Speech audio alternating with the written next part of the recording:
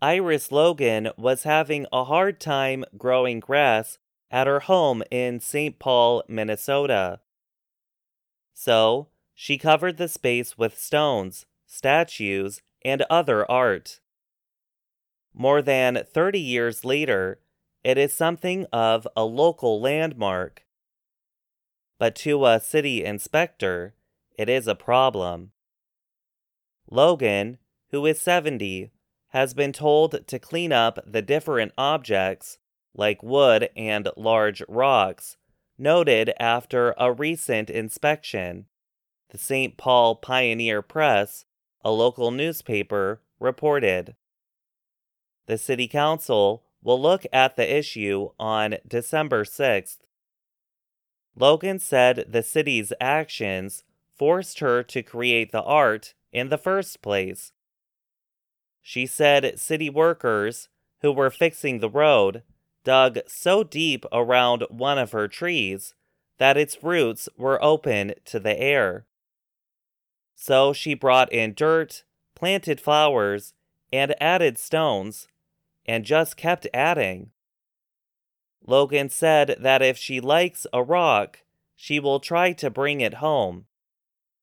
"I'm a rock lover," the former farmer from Mississippi added.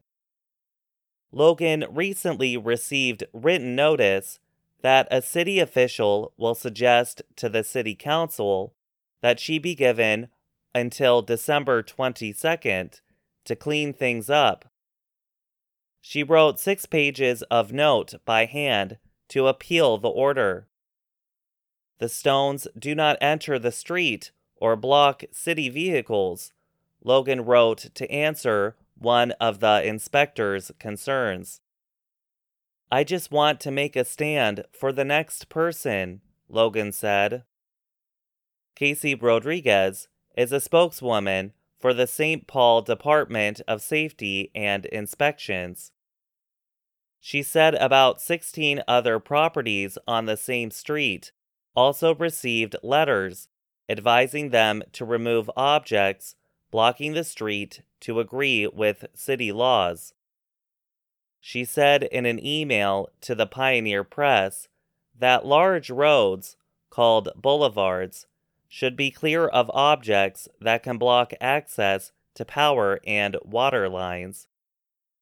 She added that it also keeps the tree roots clear and provides a place for snow in the winter.